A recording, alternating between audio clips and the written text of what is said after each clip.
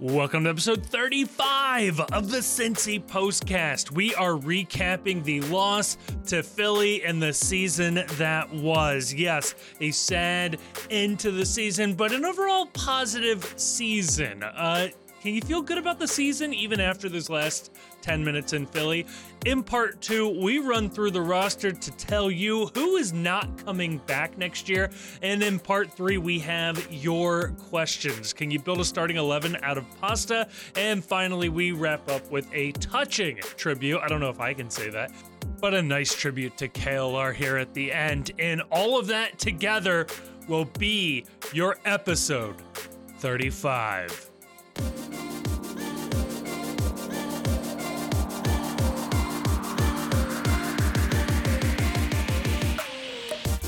Joining me to talk about all of that, we've got Grayson, we've got the Chief with us. I'm starting slightly more somber because I'm still recovering from that Philadelphia game, especially the end of it there. That was rough. But Grayson, how do we feel a few days out? We've had, a week out now at this point. We've had a chance to let it breathe. How are we feeling? Well, I gotta say I've been busy ever since the game. Things aren't looking good. Things aren't looking good. Busy. It's good for grief. Keep yourself busy. We're down, but I don't think we're out of it yet. So I've been pushing the pavement. I've got been doing some organizing. I have a Kickstarter. Have you guys heard of the independent supporters group theory? Okay. No. Okay. I'm into this. It has some contested precedent, but the theory holds that results, while relevant to the outcome, are not determinative. And our precedent is after FC Cincinnati finished last in 2020, the decision was made not to award the wooden spoon. So yep. I do think it's not fair that I think that I have some questions about the game. Some irregularities. A lot of people are asking these questions. Leon Flock scored. Leon Flock had not scored all season. You think he suddenly scores in the playoffs? No. I'm just saying. It is. A little suspicious. So I have gone. We know I've been Philly's going around, a hotbed for cheating. I know. I have been going around to independent supporters councils. Don't interrupt me. This is very important. People need to know what's going on. I've been going around to independent supporters councils trying to get up support to officially lodge a protest. I went to Judge Aileen Cannon and I asked for an injunction. I'm not sure what that is, but I asked for it and we're going to see what happens there. And so far, I've only got one supporters group that has pledged to support me. It is the Proud Boy supporters group for NYCFC. Disavow. So we're hoping, but I've got a lot of people who have not gotten back to me. Right. Okay. I want to point out that the vast majority of people have not yet gotten back to me and have not gotten read receipts. So we're working on it. Like I said, we are down, but it's not over yet. Have you attempted to show them the evidence that we have of boxes of goals being driven into Subaru Park after dark, after the match was already over, after the full-time whistle, boxes of goals being driven in under cover of darkness? Yep. So I sent everybody there to all the emails I sent to the supporters groups. There was a large 25 megabyte folder that was labeled pictures of boxes. Whoa. This is serious. And so they have access to my box and everybody else's box. This changes everything right here.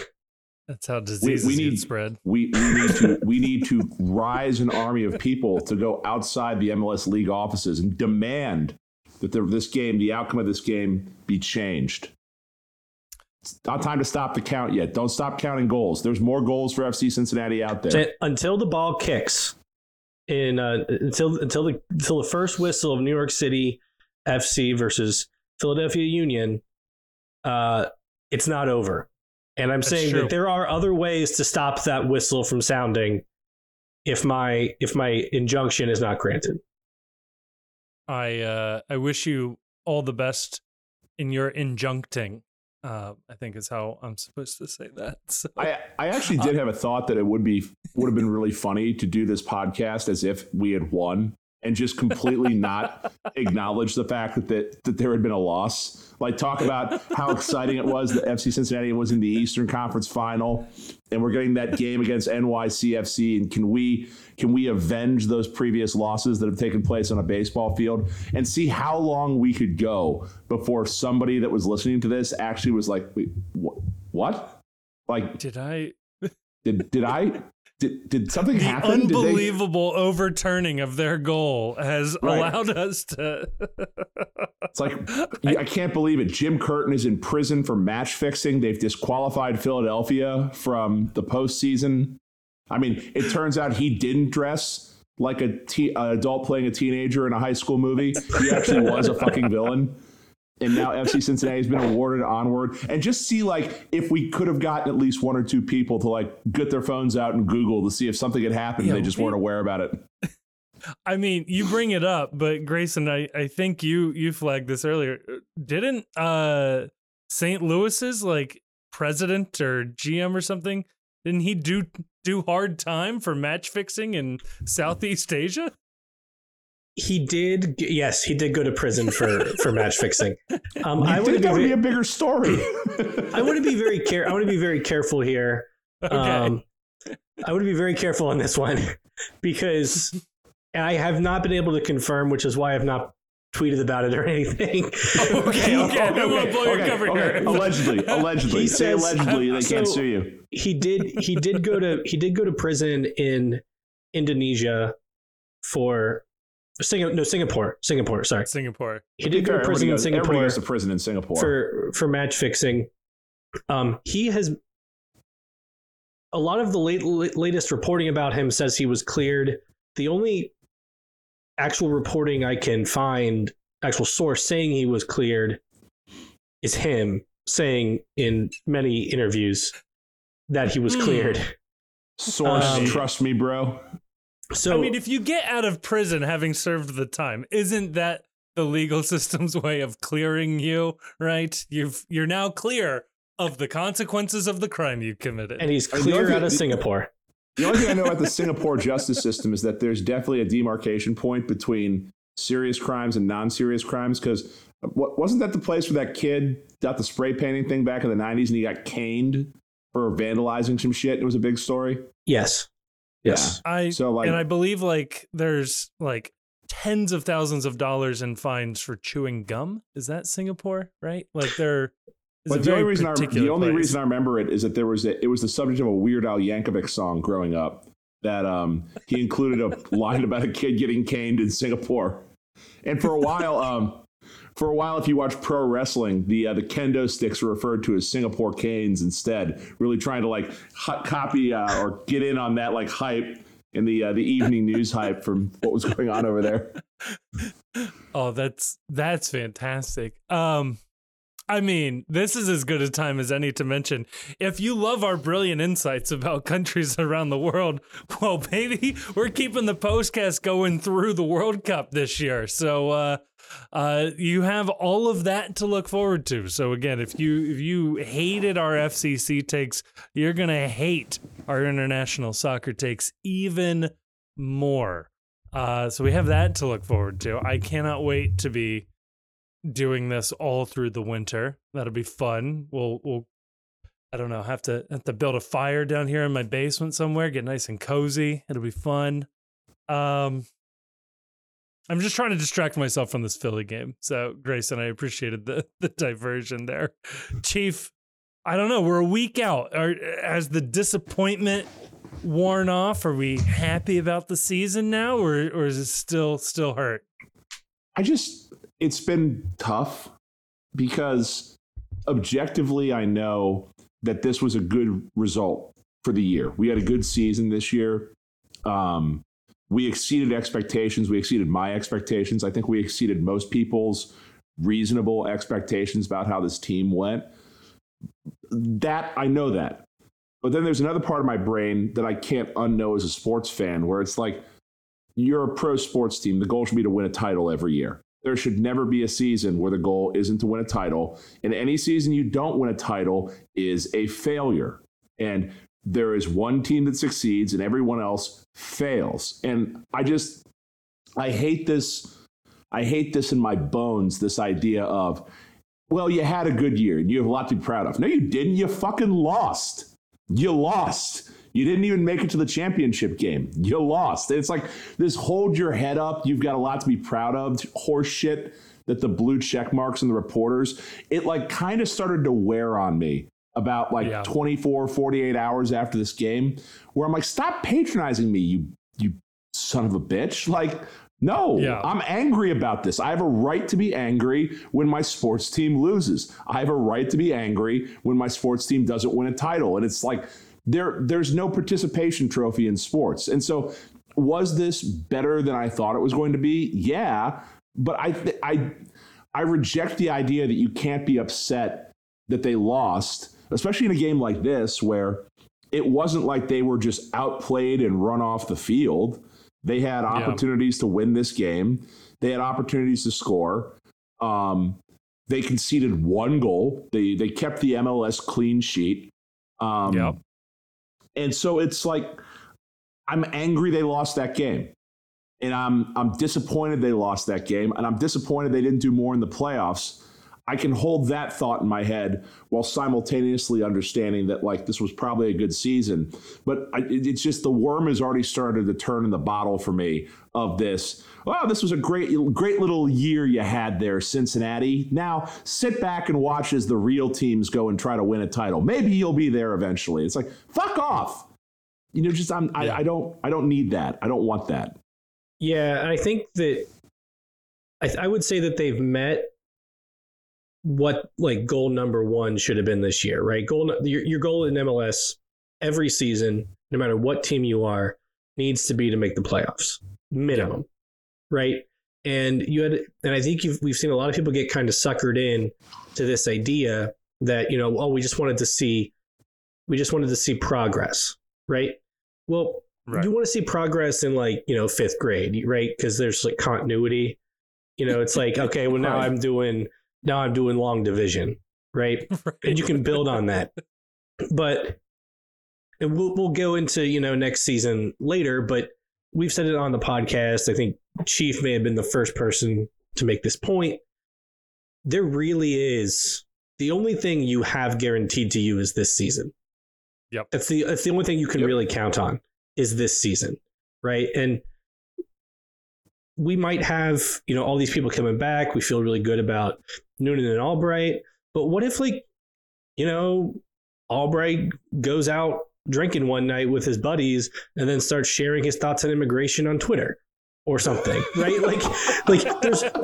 Or we find out that we've had, 4 or 5 DPs this season and we get hit with a $3 million allocation money penalty over the next 3 years. I guess we can also keep it positive and say that a couple people attract attention from Europe and get promotions. But if you want to go to a dark place, I'm here for it. What I'm saying is you can't depend on anything happening next year. We've seen it with the Reds. We've seen it with the Bengals. You've seen it with every team that you may follow. There were those years in the Premier League when Spurs were coached by Pochettino, and it was like every season, it's like, no, this is the season that they can do it. And they got really close that one year that Leicester won. And, they never really even threatened for it, and you need to take your chance when you have it. So I come away from this saying this FC Cincinnati team was good enough to win MLS Cup this season. Exactly. And that's the only thing. Yep. And I am disappointed that they didn't.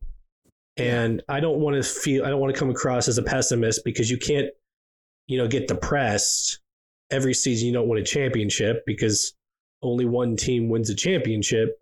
But I do think that, and I said before the Philly game, that this was not a 49-point team going into the Philly game.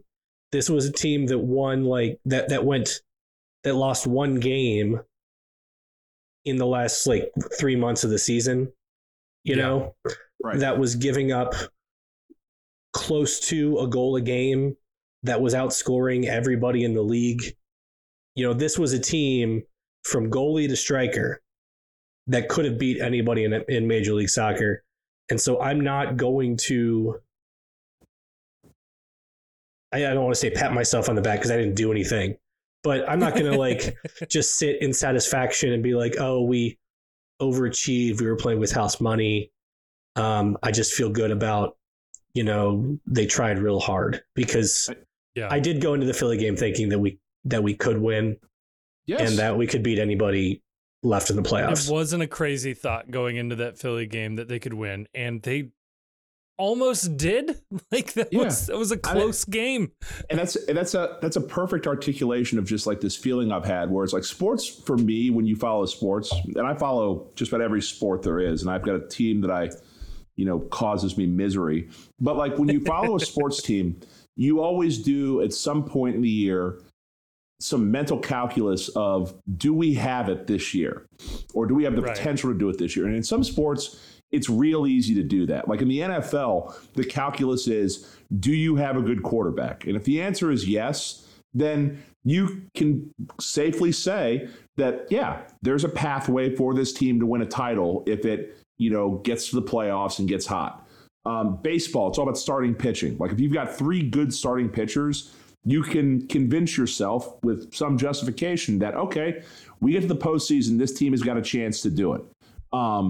Soccer's a little harder, a little bit, but to Grayson's point, this team lost Chicago and Columbus in July were the only 2 losses it took, forever. Since the end of May, Since the end of May. They played with just about everyone. They scored on just about everyone. I think they only got shut out, other than this Philly game, maybe 3 times this year, and they were all in the first half of the season. It had been a long time since this team had been held scoreless. So you look at this team, and it's okay, I get that you're not supposed to be here. There was a rebuilding year. But if you're honest with yourself and you look at this roster and how this team was playing, they had a shot to win MLS Cup this year. I don't think that it was you wouldn't put it as a betting money favorite, but it wasn't 0. And it certainly was a decent shot. They could play with just about anyone in the league. So from that standpoint, you can't look at this season and look at it as we thought FC Cincinnati was in February.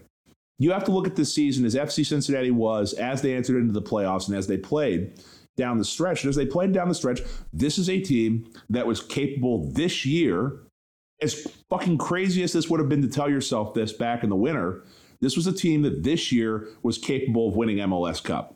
And so from that standpoint, are you happy that things seem to be way better than they were a calendar year ago? Absolutely. But I think you'd have every right to be disappointed that this team didn't go out there and win this game against Philadelphia. They could have quite easily. Yeah.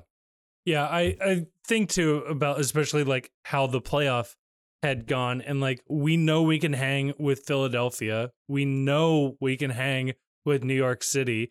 And I was thinking back to this, the LAFC game at TQL Stadium way long ago, ended 2-1 to LA in a game where Vasquez didn't start. Blackett, Nelson, and Harris all started. And oh, by the way, that was Celentano's 2nd start ever for FC Cincinnati, coming off of a game against the Pittsburgh Riverhounds. And we looked pretty good that game. And I know LAFC underwent some changes since then too, but I'm looking at the Western Conference thinking whoever emerges out of this, either it's LAFC or it's somebody who beat LAFC. And I think we can hang with them. It was just frustrating that it was there and it's not there. I will say though, I'll be the optimist here on this podcast. Is building to a championship doesn't happen overnight. Winning a championship rarely happens overnight. There is a sort of building up process that maybe takes 2 years. If you're on a super expedited timeline in soccer, especially, things can change. You can move a lot of pieces very quickly. We were also missing Obi for the LAFC game. Yes. Obi hadn't started yet. So, I would have loved to have had a rematch. But if you look at it on like going from worst to championship, you probably weren't pulling that off in 1 year. And I think rightfully we've pointed out we probably could have if things had gone the right way.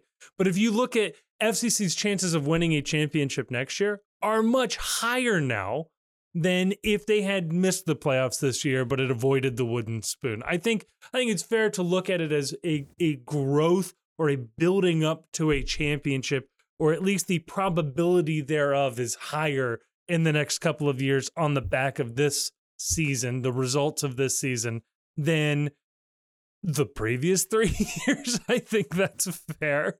I'm looking at it as a broader, bigger picture. Albright had, I think, maybe 1-2 misses on guys he brought in, and even those are debatable. And you just have to wonder where this team could be if he has that, success rate with 10 new signings next year. Something like that. It's hard not to get excited. So no, am I excited for next year? I am. 100% I am. I am incredibly excited that we will start next year with Miazga, with Obi, with Vasquez. Probably. We'll see on, well, maybe we'll see, but no, that there are good building blocks in place. And we now know that Chris Albright knows how to build a roster, and he knows how to identify talent for the most part. And he knows how to get talent in at numbers that work on an MLS budget. And that's all incredibly exciting for next year. But I don't believe in next year ever. There is no such thing as next year. There is this year. This is the only year. Next year may be great too, but I've been down this road before where next year is terrible. Lots of sports teams I follow, next year just never materializes for one reason or another. So I can never unknow that you're throwing things back in the roulette wheel for next year and taking a spin. There'll be other teams that'll be better. There's other teams that'll improve. You never know. This team stayed phenomenally healthy this year. They did not lose a lot of their significant pieces to injury this year, which is rare. So yeah, it was tough for me after this game just for that reason, is that I'm objectively happy with how the year went and incredibly disappointed that it didn't end better. And that's been tough to deal with in terms of, just me personally as a fan. But when you detach yourself from being a fan and you just look at how this team is being built, the people in charge, the coaching staff in charge, they're good people making the decisions. They're smart people making the decisions. And even if you lose a Kenny Arena to someplace else to be a head coach, or if, Brenner decides he wants to cash out and go overseas to Europe now, and they have to sell him. Well, now I feel a lot better seeing what Chris Albright did this year, buying pieces, that I feel confident that he's not going to bring in, a Kamahilo Makocho or, a Sim De Jong or whoever the hell, any of the bums that Gerard brought over. So, yeah, I'm confident, but, I'm not going to watch any of these MLS Cup playoff games because A, MLS sucks, and B, I will not be able to shake the notion in my head that could have been us. And that's such a wild thing to say from where we were talking about this team after that 5-0 defeat to Austin after week 1. Yeah. If there's nothing that people should know about this podcast except for one thing, it's, I don't know, maybe Kevin's a little different, but it's that we are not MLS fans. We are not going to, I personally am not interested in having fans of other teams on this podcast all the time to make friends with them. I'm not going to go watch the MLS conference finals or MLS Cup just because I want to see the quote unquote good players or anything. I am a fan of FC Cincinnati. So the MLS season is over for me. Right. I would have liked for the season to be longer, but it's over. I've said this before, I think, on the podcast, but it's like I am a big believer in the Tom Brady theory of playoffs. And I was this way before Tom ever signed with the Buccaneers. And that's that if the team I root for cannot win a championship, then the outcome I prefer for the rest of the playoffs is the outcome that makes the most amount of other people unhappy.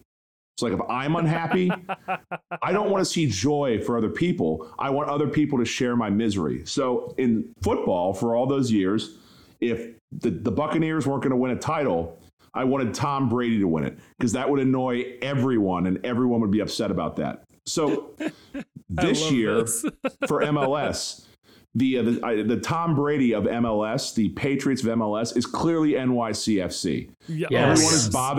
Everyone is bothered that they win. Yes. Everyone is bothered, and me included. I hate them. Yes. I hate their fucking baseball field. I hate their stupid fucking corporate, awful Middle Eastern blood money backing on them. I hate everything about them. And it is for that reason that I am rooting for them to win MLS Cup, so that everyone in MLS will be equally unhappy that NYCFC and their joke of a field, their joke of an ownership group, and their just who gives a shit culture that surrounds this team, that they are the flag bearers from MLS once again. It will bring me such great joy to see them hoist another postage stamp sized banner in Yankee Stadium to commemorate the back-to-back MLS Cups. So as far as I'm concerned, we are now an NYCFC podcast when it comes to who we want to win MLS Cup.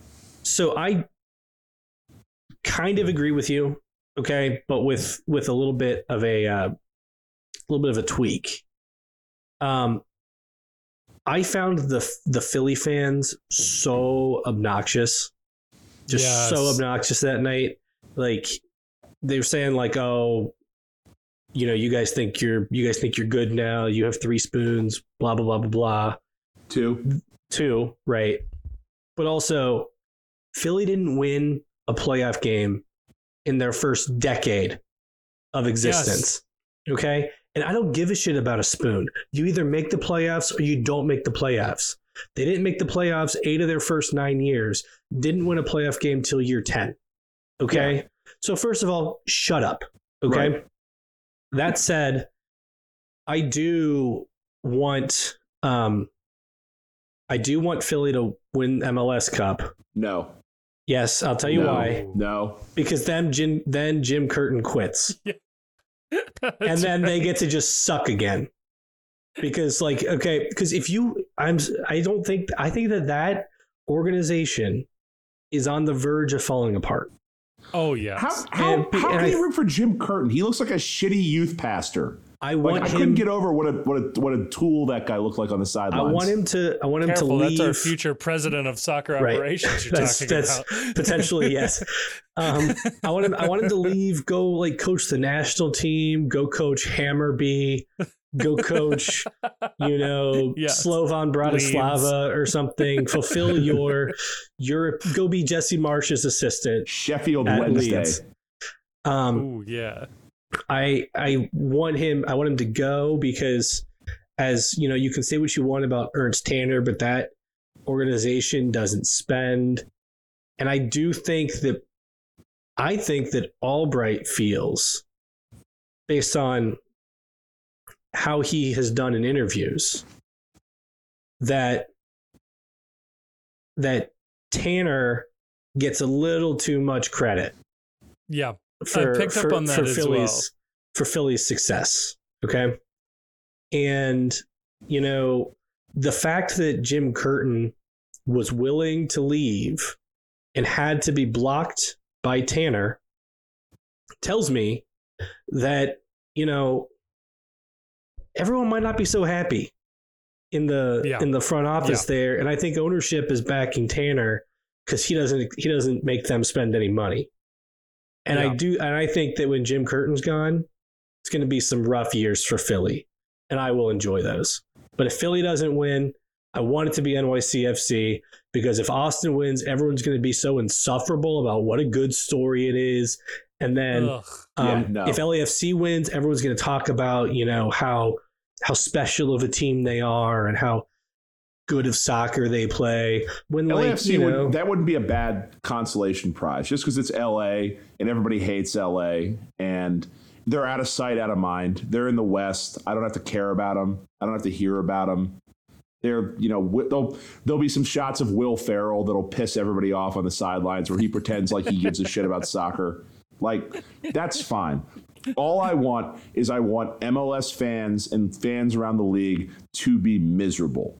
And NYCFC will make them miserable. LAFC will make them slightly less miserable. I don't want Philly to be rewarded for anything.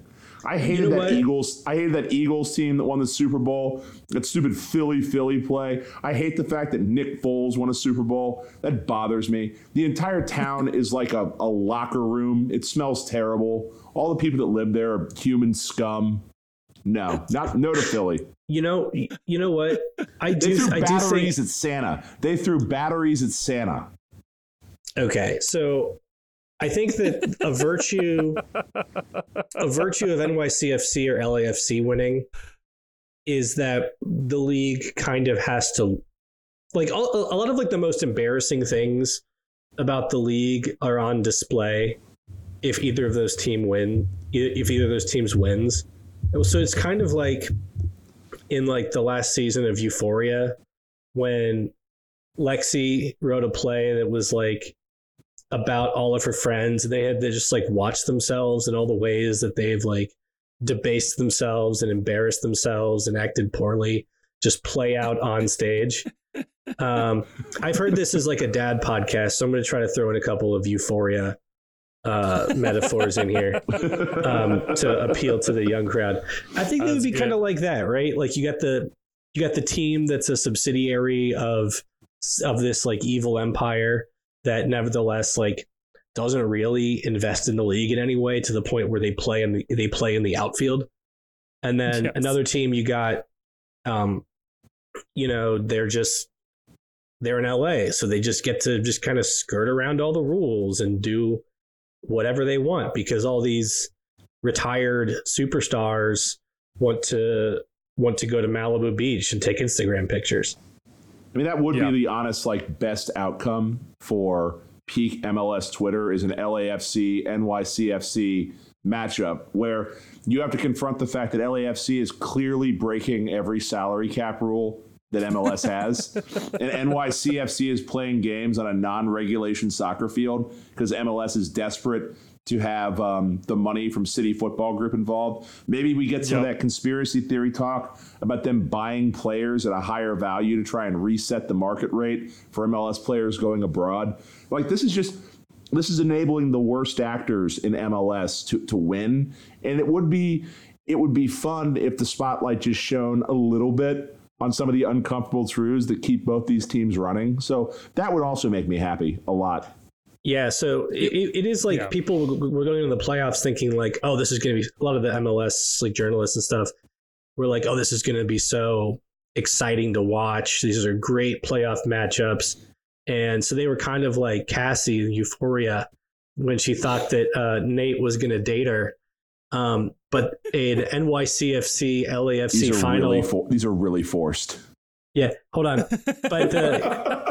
But the NYCFC LAFC final would be when like Cassie was hiding in the bathtub and this guy came in and just took a shit right in front of her. That's exactly what I was thinking. It's a power move, if nothing else. Yeah. It reminds me of a different tangent, and I'll get on, which is how the salary cap helps big market teams. It doesn't help the small market teams, but that's a conversation for a different day. Just to keep this, part one was supposed to be on, I guess, in some way, shape, or form, the Philly game. I think we've all said that this is a team that could have won MLS Cup. The stage was set. Nobody was absolutely terrifying for this SEC team. So what went wrong, Chief? Why didn't we win this game? The offense just didn't show up. And that if there was and specifically, I think this was not one of Lucho Acosta's best games. And if there's an Achilles heel with FC Cincinnati that needs to be fixed in the offseason is they really don't have a plan B if Acosta's not on it.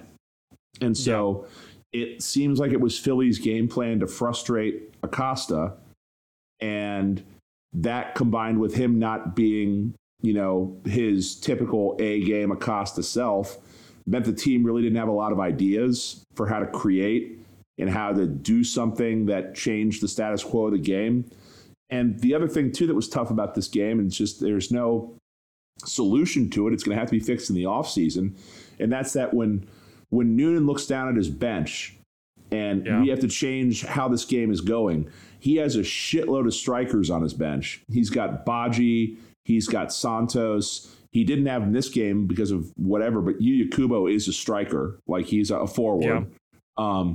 And what he doesn't have a lot of is options to bring on in the midfield to do something a little different, to play a little differently. Or if Philly's going to sit back and protect a 1-goal lead, there's no one he can bring on that, maybe gives him more possession options or more passing options. And so in this game, what went wrong, as far as my untrained eye goes, is that they shut down the one thing we're good at. To be fair, we're very good at it. And there just wasn't a plan B that Noonan had that he could turn to. And when you talk about, why is there reason to be excited about this team next year, it's that, maybe this offseason getting rid of guys like Cruz and Kubo and some of these bigger salaries will free them to go find people that can be useful in the midfield and offer just put another club in the bag for when they find themselves in situations like this. But of all the outcomes that I thought of for how this game was going to go, being shut out was something I just never considered because, like I said, it doesn't happen to this team a lot. And so, you got to score to win, and they didn't score any, and you're not going to win a lot of games 0-0, unfortunately. Yeah. Grayson, same question to you, but I do want to point out, Chief, to your point, not a single midfielder was on the bench for this Philly game. Unless you want to, I don't know, remind yourself of the glory days of Jeff Cameron as a defensive midfielder. There was no midfielder on the bench, which, just yikes. And yes, we were missing Kubo, but that's one. That's the one guy. And he's not even really a midfielder. He's a converted midfielder. Right. He's not that good at it. Grayson, in your view, why didn't we win this game? So I think sometimes you go into things with the right plan, and I think that they did go into the game with the right plan. They clearly played Philly the right way. It's just like in Euphoria. I knew it was coming. Oh my God. I knew it was fucking coming. When Fezco had the plan to get them out of I don't know who any of these people are. To get them out of the murder charges. But, Ashtray, kind of panicked and acted, fell toward his kind of, trauma-induced base violent instincts. And I think in the same way, kind of all of our fatal flaws were on display this game. You had Hagelin and Miazga getting yellow cards in the first half, both in very kind of typical ways. And I do think that affects the rest of the game. You had the team unable to score and really generate chances when Lucho wasn't clicking. Brenner was invisible because Lucha was also having not a great game. And I think Brenner is, for all of his talents, is most effective when Lucha is playing well, and they play off really well off of each other. Over reliance on Obi showing in he had some bad giveaways late in the game. He could have been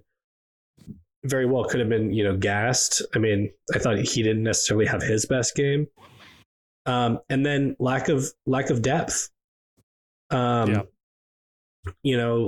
already mentioned it, not having a single midfielder on the bench, turning to subs like Baji and Santos, who, while they've had, quite quasi moments this season, neither of them has scored.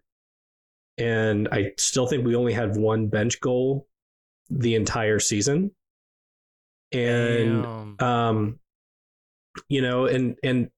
one of the reasons we were so thin is we were still carrying some of those bad Gerard Nightcamp deals. Like, who were some midfielders you could have brought in? Oh, Alan Cruz, right? Making $1 million, not deemed fit to even sit the bench in either of the playoff games. Tyler Blackett, some defensive substitution who, has shown a little bit of ability to like kind of play those long balls they would have needed late in the game. Also somebody who was not good enough to see the field the entire second half of the season. So I think that wasn't on the bench for either playoff game either. Right. I don't think he's been on the bench for nearly any games since RSL, at least, is when I noticed it. Yeah. Yeah. Picking up his options still remains one of the more puzzling things that Albright did this summer. I would be very curious to fly on the wall for that. I get it, but like, there's desperate, and there's picking up a guy's option for 800,000 clams that can't even make the bench for your team in important matches. I don't know. It's interesting to me. But I just think we had all of that stuff on display. Like everything you would have pinpointed at some point during the season as, this is a really good team, but it was all present and visible in the Philly game. And that said, they still only lost 1-0. They had some chances that Andre Blake had to come away with some big saves. And the goal Philly scored was just one of those like MLS chaos goals. Yeah.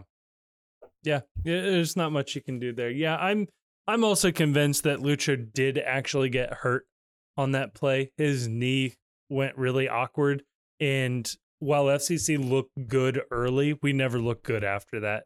And maybe he was carrying something into this game, but I remain convinced that he did tweak his knee in that moment. And I wouldn't be surprised to hear later this offseason if he isn't having some work done or something on it, because he was just not running the way that he normally does. He was not chasing after balls.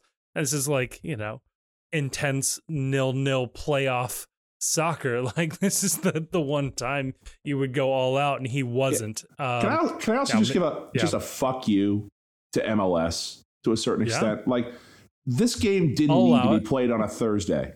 Okay, like you already have a massive advantage for the number 1 seed getting the bye week in the playoffs under the current format. At least give the team that's playing them a full week off.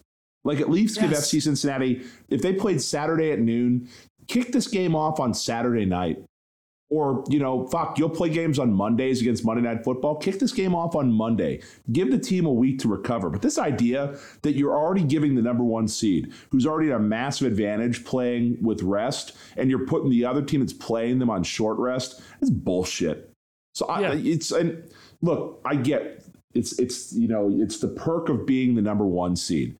But I refuse to believe that the competitive advantage to being the number 1 seed in a single elimination playoff should be that big. And there were dead legs at the end of that game. Obi, he had a couple bad giveaways at the end of that game where it was like, he's gassed. He played, I think, the entire game against New York, and he's turning around on a couple of days rest and playing this entire game on the road in Philly. So you had 2 travels and 2 matches in the span of 4 days, 5 days. It's fucking nonsense. Like, that's just something. It's a poverty league option, and is it an excuse? Yeah, but it makes me fucking mad because there was no reason for it. Yeah, I go along with that. Major League Baseball during the regular season was giving like ghost runners in extra innings. Just give the number 1 seed a 1-goal advantage and just like make them come back from that. Like, that feels similar, like it's ridiculous. I'll completely co-sign that. I don't know if there's anything else to talk about on this one. I don't know, is there anything that didn't get touched on that should have? The only thing I could think of was I was getting Danny Koenig flashbacks of Yuya Kubo missing these playoffs and Koenig missing the USL playoffs, and that was That was unfortunate. I just wanted to It's point that one out. At a 1-0 game, it's just the hard part is it's soccer, and they got the bounce that caused the chaos that scored their goal. We never got that bounce. I think there was at least one cross that got radioed right across the front, and there was no one there for it. And they found a toe with what they were doing. We found nothing. And it's a frustrating thing to accept when you follow this sport, but it's just occasionally the reality of following this sport is that at some point, if you don't get the lucky bounce or you don't get the good bounce, sometimes you lose a game like that where it's otherwise pretty evenly matched. And it's hard to analyze the game too, because it's like, shit, they played well. They probably deserve better than what they got out of it. But Philly's the number 1 seed for a reason, and they were real good all year. And that little bit of extra quality is probably what makes the difference in a game like this. It's, quality finds its way to lucky situations. And if I was Pat Noonan, I'd be furious just because it's like, shit, like you were so fucking close to knocking off your old boss, knocking off your old team. But it was Philly that won. Doesn't that make him happy? Isn't that just the nonstop love fest that we get between our former Philly guys in Philadelphia? Isn't it cool being back here? Oh, isn't it cool playing them again? Oh, isn't it cool? It was way too happy. All the storylines are way too happy. This is a thing that we've pointed out 100 times. We're not going to relate that back to Euphoria. There's not like some storyline about there's an ashtray. So I'm assuming there's kind of like Roach, some guy named Roach who was dating, I don't know, Brat or Bratstall, like a Bratstall of some sort. And that he walks in on her like changing. And then all of a sudden he realizes he wants to go back to Philly. There's not some fucking Euphoria storyline about this. I'd imagine Curtin feels like Rue when yeah, that sounds about right. Yeah, he probably feels like Rue when Jules and that guy started being really chummy with each other. Just kind of jealous that Noonan and Albright are, having fun hanging out in the east side of Cincinnati, and we got a bright future together, and he's back there just wearing an outfit that he walked in the store, pointed at a mannequin and said, "Yeah, I'll just take all that." Is there anyone on this show named River? Because it feels like there should be a River on this show. I don't think so. Okay. Not yet. Somebody will correct us. Right. The Venn diagram of people who listen to the postcast and major Euphoria fans are 2 circles in different fucking states. I bet Abby watches Euphoria. The fastest way to learn something is to confidently state it incorrectly on the internet. So that is a good way to learn.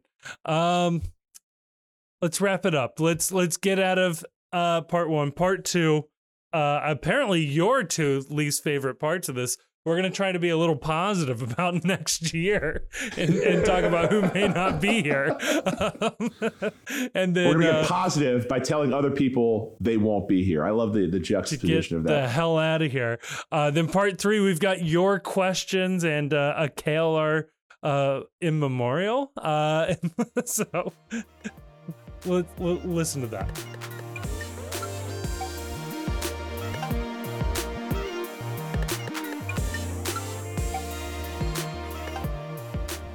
Oh, we're back. Part 2. And we're shipping people out. Music. Like the music is. Yes. It's just a downer. Like the music we have is like, who did this music? You can thank Das Harks for the original music. What he listens to Cookie Monster metal, and he gave us like this music to slit your wrist by. Like, what the fuck is this? Hey man, I can't make music. He made music. I am just using what I got here. Schwein, if you're listening to this, get your boys with Jim Trace. We need some audio tracks, something unused in the studio, for the love of God. That would actually be lovely. Let's ship some people out. Who? I guess part 2 here. We're looking at who we don't expect to be here next year from this FC Cincinnati squad. Should we start with Alan Cruz, because Alan Cruz has already said goodbye? Yes, like the worst kept secret in Cincinnati sports. Alan Cruz will not be returning to this team next year.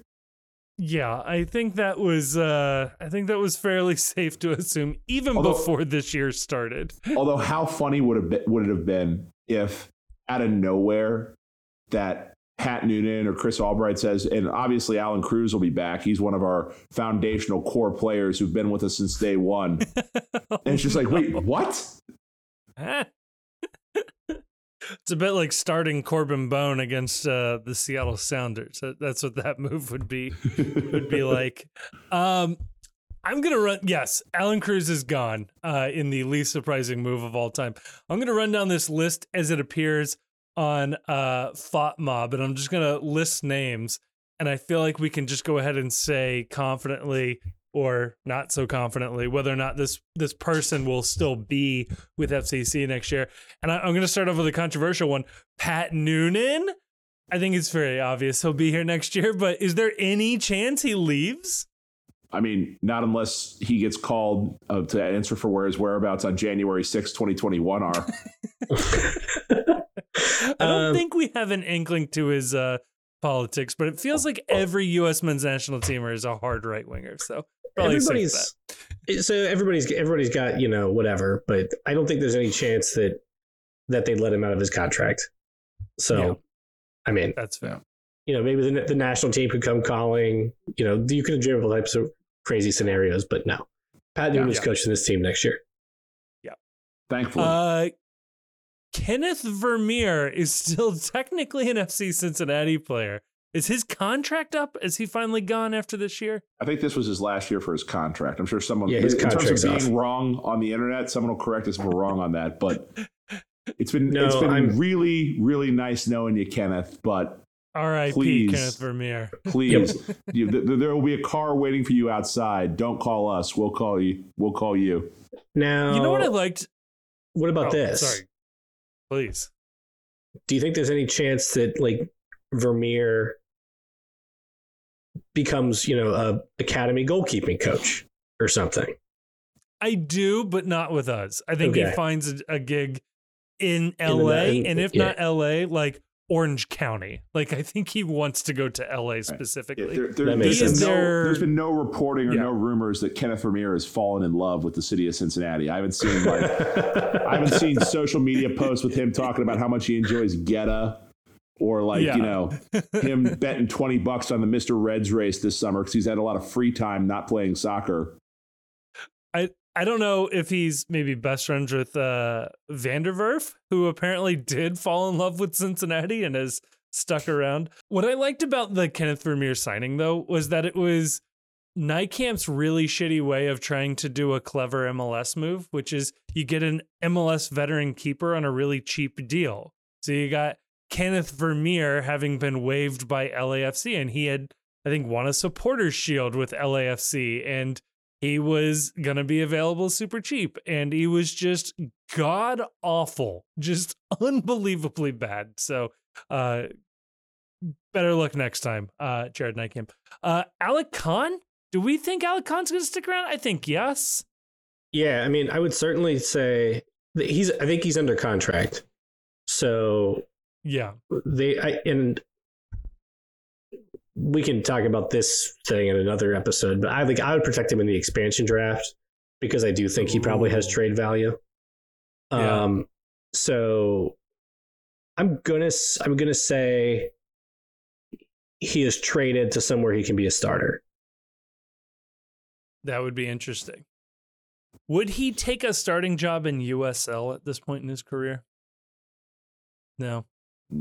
I don't think so. I think he would. I think he's MLS, and I think that he's a guy where it's like if you're looking to try and extract a quick bit of GAM out of, he might even be someone you deal to be a backup someplace else, just with the idea that you can get a little bit of GAM and find someone to be your backup that you're confident in. Since Celentano seems to be young, healthy, all that sort of stuff. Speaking of young and not healthy. Beckham Sunderland. I assume he'll be here forever, but The dude's been on the concussion protocol list for like 2 years. At what point do you just stop? Am I the only one where it's like this felt really nepotism-y from jump? And until it's proven otherwise, I hope he's okay. I hope his brain is right. You know, we don't need another Tua situation anywhere. But like, people have sworn he's good, but I can't unknow the fact that he was the coach's kid and that he's on the payroll now. So I would need to see something from him before I would ever consider thinking, yeah, let's keep him around. Did he ever get into MLS Next Pro? Maybe 1 or 2 games? Yeah, I think he played a few games there. Okay. Because I know Khan was basically their starter. No, I think Beckham played a couple games in MLS too. Well, we had the worst MLS Next Pro team by far in the league. So not a great sign. And Roman Solentano will be here for the rest of his life, adult life. Yes. Jeff Cameron. This is an interesting one. I think before the year, I was on this early. I think you bring him back. I think that if you can make the dollars work to bring him back, I think he played incredible football down the stretch with Miazga next to him. Veteran presence. Of all the MLS cities he might want to live in, this probably is the one that aligns closest to him politically. It's us or Kansas City, maybe. Right. No, I think that he looked a little washed at the start of this year. And for whatever reason, the pairing of him and Miazga with Wobodo on the field, it looked really good. I mean, the defense, the back line looked really good. I'm not saying break the bank to keep him, and I have no idea if he wants to keep playing. He's made a shitload of money. He's getting up there in years. But if you can make a deal work with Jeff Cameron, I am entirely in favor of bringing Jeff Cameron back for another year. Yeah, I mean, I'm in favor of bringing him back. If Albright thinks he's healthy or has value, I wouldn't even say you can't bring him back on his current salary. But no, I agree. Do I think he's going to be back? I don't. You know, I think I don't want to speculate about people. I just about people. You know, whether he's going to retire or not. But their motivations, yeah. He was really beat up this season. I mean, he had a lot of really good games, but he took some knocks, and I just don't know. Yeah, given what I assume Noonan is going to try to do and Albright is, I think they do want to play with a back four going forward. And given that Miazga is in all likelihood your nailed on starter on that back line in a back four, Cameron would absolutely just be depth. So I don't know if that's even something he would want as well. Like, do you want to be a sub NFCC, or maybe Houston gives you starter money? I don't know. So something like that to keep in mind. Raymond Gaddis is on contract for next year, but Grayson, you've been on this for a while. Do we force him to retire? I'd buy him out. Make it a hostile workplace? It's a cheap buyout. Thanks for coming back, Ray. Ooh. You've been a great locker room guy. Here's a little bit of a retirement package, right? So you think we could do the one-time buyout on Ray Gaddis? Yeah, I would. Damn. Unless he's going to willingly retire, but I think it's like, why willingly retire when you can just get paid $250,000 to retire? So if with the one-time buyout, is it a thing in MLS for teams that aren't intending to use the one-time buyout to trade and acquire a bad contract from someone else? Yes. So that they can buy that contract out? That happened earlier this year. Toronto traded. You can't trade away your one-time buyout, but you can more or less get that player to buy them out for the other team. Yeah. Like, to me, this is the first year in a while where I look at the roster and I don't see an ironclad lockdown, like, get rid of this guy, it's a terrible deal. Like, it wouldn't surprise me if, would you like to lose Gaddis and get $250,000 off the books? Maybe. But do you like that more than possibly making some gam to buy out someone else's bad contract. It just seems like if you can do that, like Albright seems like he is constantly looking for that edge to try and find more fun money in MLS. And does DC have a really bad contract? I was thinking we could get the number 1 overall. Oh no, it'd be the number 2 overall pick. I was just thinking how valuable a Generation Adidas deal is if we couldn't get something like that. But I like that thought though. I'm going to group all of these guys together. All of these, 2 of them. Powell and Matarrita are starting outside backs. Do we think they both come back for next year? Powell, I believe, has an option. Matarrita, I think, has an option. They both have options. Yeah, I think Powell is a better odds than Matarrita. I agree. Yeah. So I think Matarrita seems like a nice player. I'm happy that he got himself right for the end of this year, but to me, I think that you look elsewhere. Do you decline his option or pick up the option and trade him? Decline. Right. Because if you pick up his option, I think there's too many questions. If you pick up his option, you have to hope he has trade value. And I think he has, maybe some, but I think it's fair to the player to decline the option and let him, because he'll be a free agent if we decline his option. Let him try to get the best deal he can. When do they have to announce the options by? I think it's November 14th.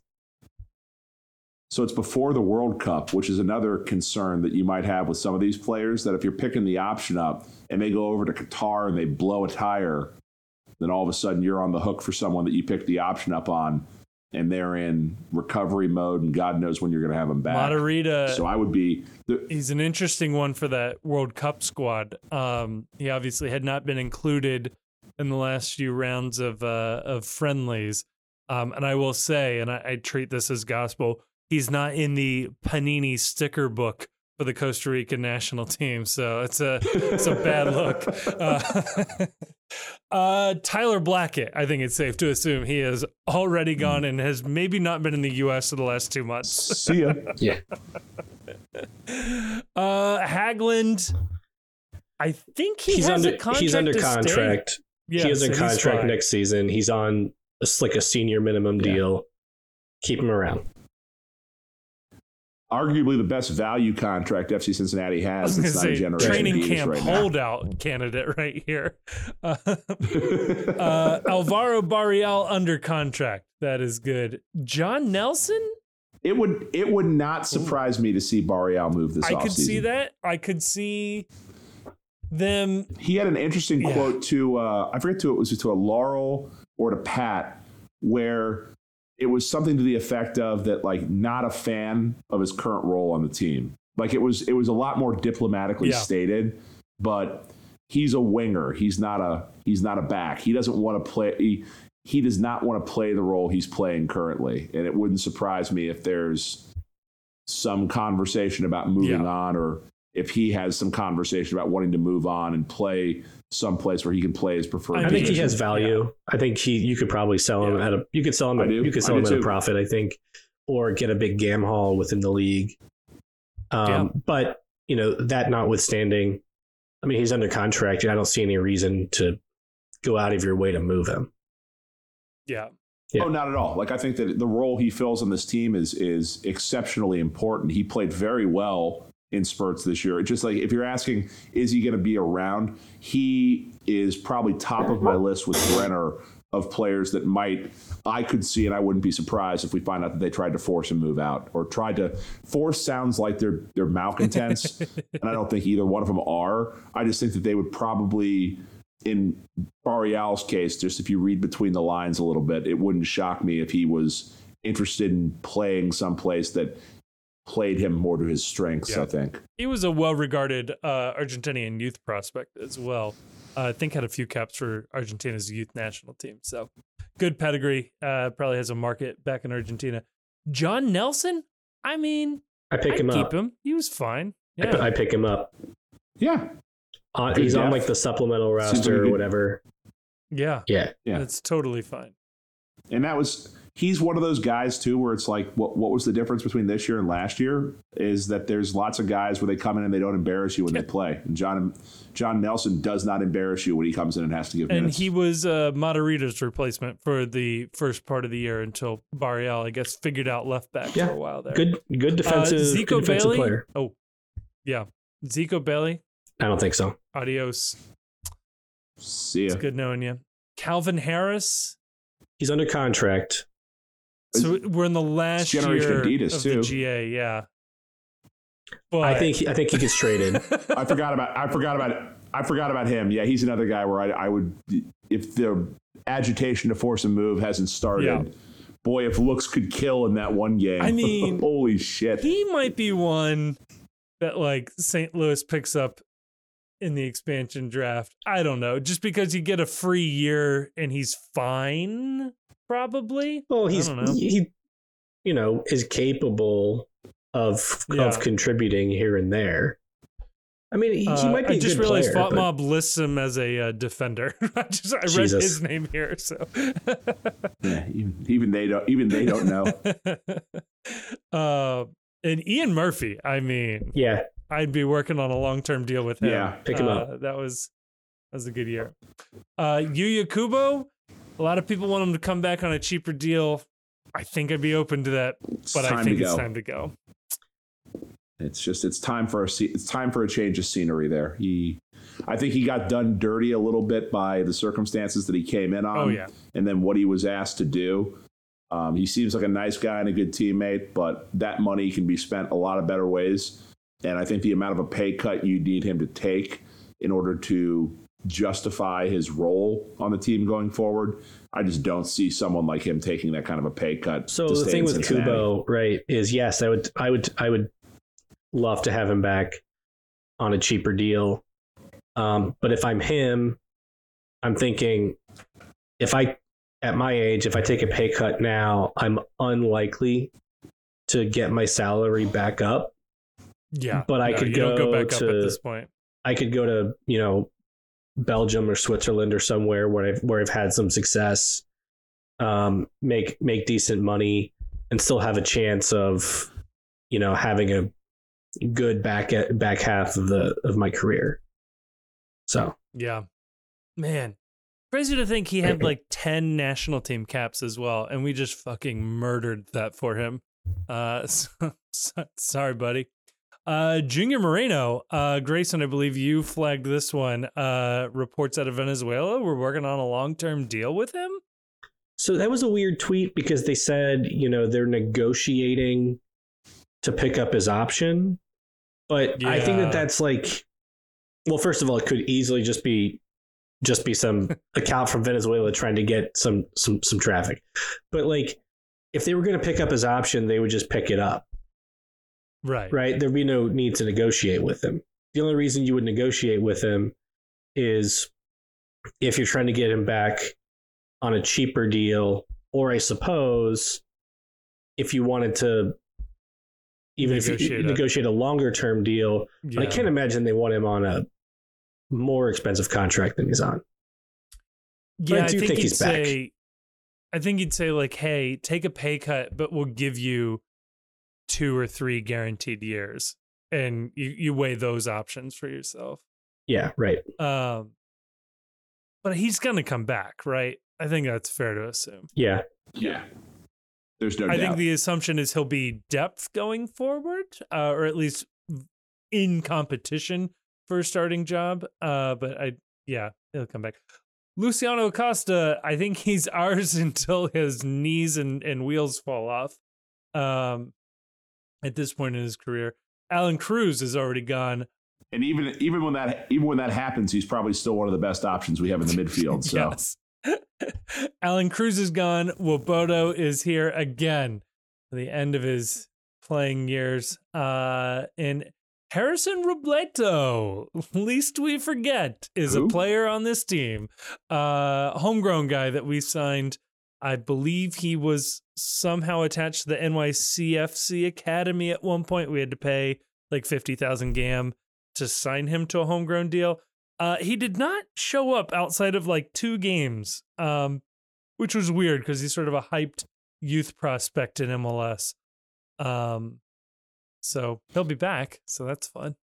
With the lack of depth we had this year, anyone that couldn't see the field at least a little bit, wonder. I have a lot of questions about, like a lot of questions. I wonder if there isn't some underlying like Major League Baseball rule, which is like if he gets 200 minutes, your arbitration clock starts running on him. Or it's like you vest in the pension system for MLSPA or something like that, and I think Robledo plays a tough position for a young player.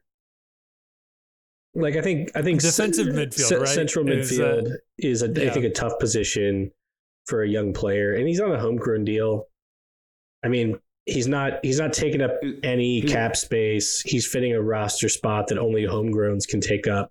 So yeah, I think Robledo is back on the roster next year. Oh, for sure. I just can't get over the fact that his last name sounds like a show that probably ran on Toonami in like the late 90s. Robledo. It's a robot cowboy. Right. It's like it's a robot cowboy that also transforms into a starfighter, and like they save humanity somehow. Absolutely. While also understanding the power of love. We're on to attackers, and this is where things get interesting. Sergio Santos, is he back next year? I think so. I think. We have to pay a lot of GAM to keep him next year, don't we? Like there's a trigger that like his price that we pay goes up if we keep him next year. They already know what he's willing to come back for, and it's acceptable to them. And I think they have already baked in whatever GAM they're paying for him. Yeah. His salary will be low, but his acquisition cost will have been high over these 2 years. Right. I don't hate what he gives to the team, because he really has a skill set no one else has, and I don't hate bringing him back. My only concern would be I don't know what that number is that the GAM goes up by that Philly receives for getting him. If at a certain point it doesn't make sense. If I remember correctly, we paid $300,000 this year, and next year it goes up, or there's an additional, I forget the exact wording, but it's like 600,000 GAM. So like, I think total. It's either in total. Okay. I thought it was on top of, and it was $1 million acquisition. I don't think it's $1 million acquisition. Because like if it's that, Jordy Mihailovic was $1 million acquisition a few years ago. I also don't think that I don't want to think about the transaction as like a one-off thing, because we have other players we got who are good with no acquisition costs, and if it all fits into the Excel spreadsheet that Albright's got going, then I think we can evaluate whether he's used his resources well when he has a full roster together. Do we think Albright has all of this on one sheet of an MLS like Excel sheet, or is it like they gotta present it some way, right? Like, what does it look like? He really does strike me as a pen and paper guy. That like he has it all written down, or like a whiteboard guy, I believe, at the Mercy, for sure. At the Mercy Health Training Center, there's like a conference room, and all this is written down, and they've got like a running tally of how much GAM, how much TAM, how much, whatever other tricky Don fun bucks, or how many NFTs they need to sell in order to get more of this. If you didn't know what you were looking at, you'd assume they were day traders, but it's MLS rosters. Right. Or they were trying to scam people out of crypto money or some shit like that. Although I do hate the idea that FCC is at the mercy of an overzealous cleaning crew member wiping the board.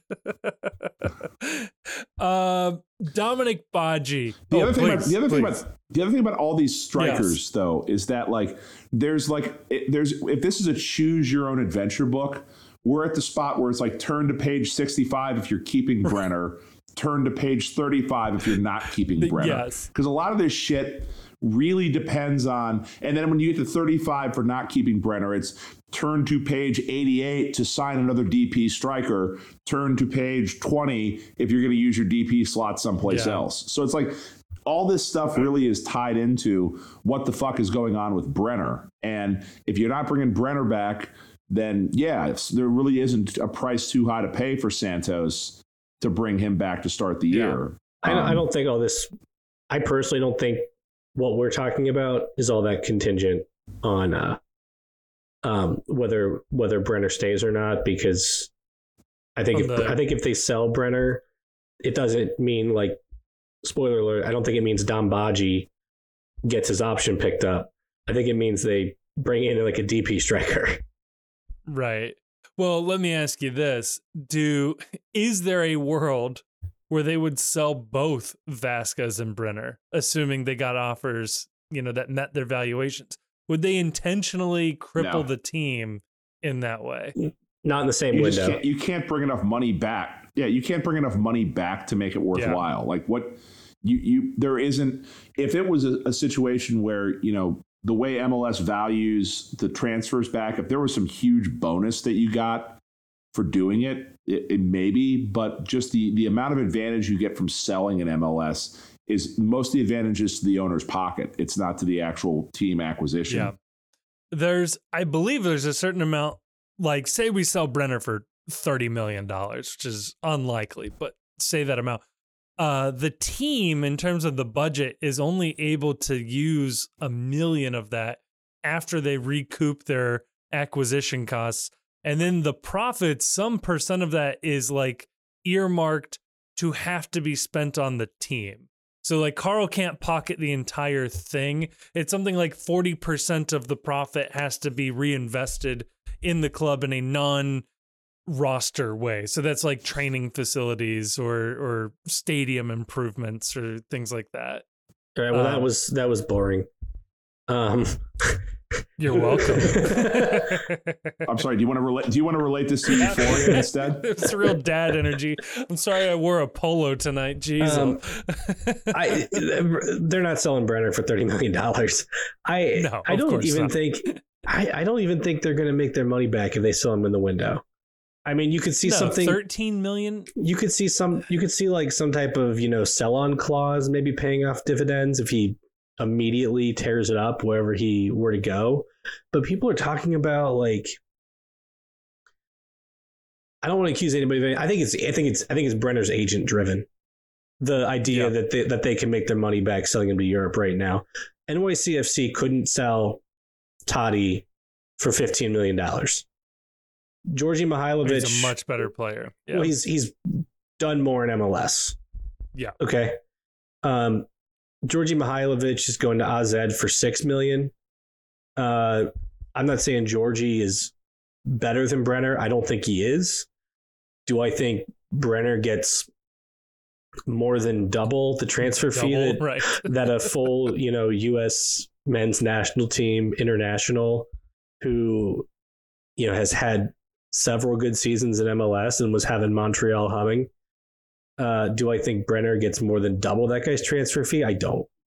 I might be wrong, but I don't think so. So I actually don't. I don't know. I'd be a little surprised if we sold Brenner this window. I'd be extremely surprised if we sold him at a profit this window. Doesn't his Brazilian team still have a sell-on percent as well? Yes, they do. So even if we sold him for 15 million, we lose money on that deal. Like we have to sell him for like 20 million or something like that to start making real dollars. Ugh. Anyway, do we think, I think we've already said Badji's out. Vasquez and Brenner, do we assume they're both coming back then? Is that what we're coming back to? Yeah, I'll say yes. Yes. Yeah? Yeah. I think that if I think you would, the only team you've heard nibbling at Vasquez is Leeds, and I don't think Jesse Marsch is long for that job. Yeah. Just based on history. It won't be there to put in the absurd offer. Brenner strikes me as the guy we could sell this summer to Europe.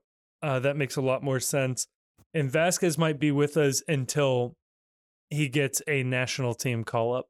And I'll leave that vague as to which national team calls him up, because one Mexico cap, and all of a sudden Liga MX will jump down our throats to sign him. Archimedes Ordonez tore it up with Guatemala, was on the bench for Philly. I think he comes back. I wouldn't be surprised to see him get some minutes to start next year. That could be fun. I don't see it with him. You don't? Like, I know everyone's all hype on this guy. I don't see it. I'm just saying. Like, every time he's played, he's looked normal. That is true. With his national team, though, dude's a monster. He scored something like 5 goals in the last 4 appearances for them. Like, he's killing it for the senior national team for Guatemala. Cool. Like, I haven't seen it here. Like, I'm happy he's happy down there. But whatever it is, whenever he's played here, he's just looked like another guy. I mean, just for his name alone. I mean, keep him around. Yeah. You have to keep him around, A, because he's a homegrown, and B, because he's playing for the Guatemalan national team. Just on the odds that he does it here. But so far, it's like the disconnect for me between the hype for Archimedes Ordonez and what I look at when he's actually playing. Now, it's admittedly a small sample size, but it's just okay. Yeah. Everyone tells me he's great. I just don't see it when he plays here. And then finally, wrapping up this segment, Nick Marcanic. I think he goes. I don't know. I don't have a clue. No, I think he stays. He's too cheap. Yeah. And maybe MLS do you replace too. him? Do you replace him with your first round pick of the MLS draft next year because you don't get a good pick, but you get an earlier pick than Nick was? So you think you're upgrading there? Maybe. Yeah. So couldn't care one way or the other on maybe you trade all your draft picks to St. Louis, like we got fleeced, and sell them on. I mean, they seem to be making every other fucking mistake we did by, not having MLS people involved in their front office and talking about we're not going to bring in multiple designated players. We don't need that on our team. Maybe you can fleece them into thinking draft picks are worth something too. Albright's done it once. They have a designated player as their goalkeeper. Which is just incredible. Yeah. Let me know how that works out for you. This is going to be great. You call me at the end of the year and let me know how this is going for Kenneth Vermeer School of Goalkeeping, bringing it full circle here. Well, there you go. Przemysław Teton, international keeper at a high dollar deal. Who is why not playing keeper for Ron Jans' FC20? So there you go. You can never escape. Awesome.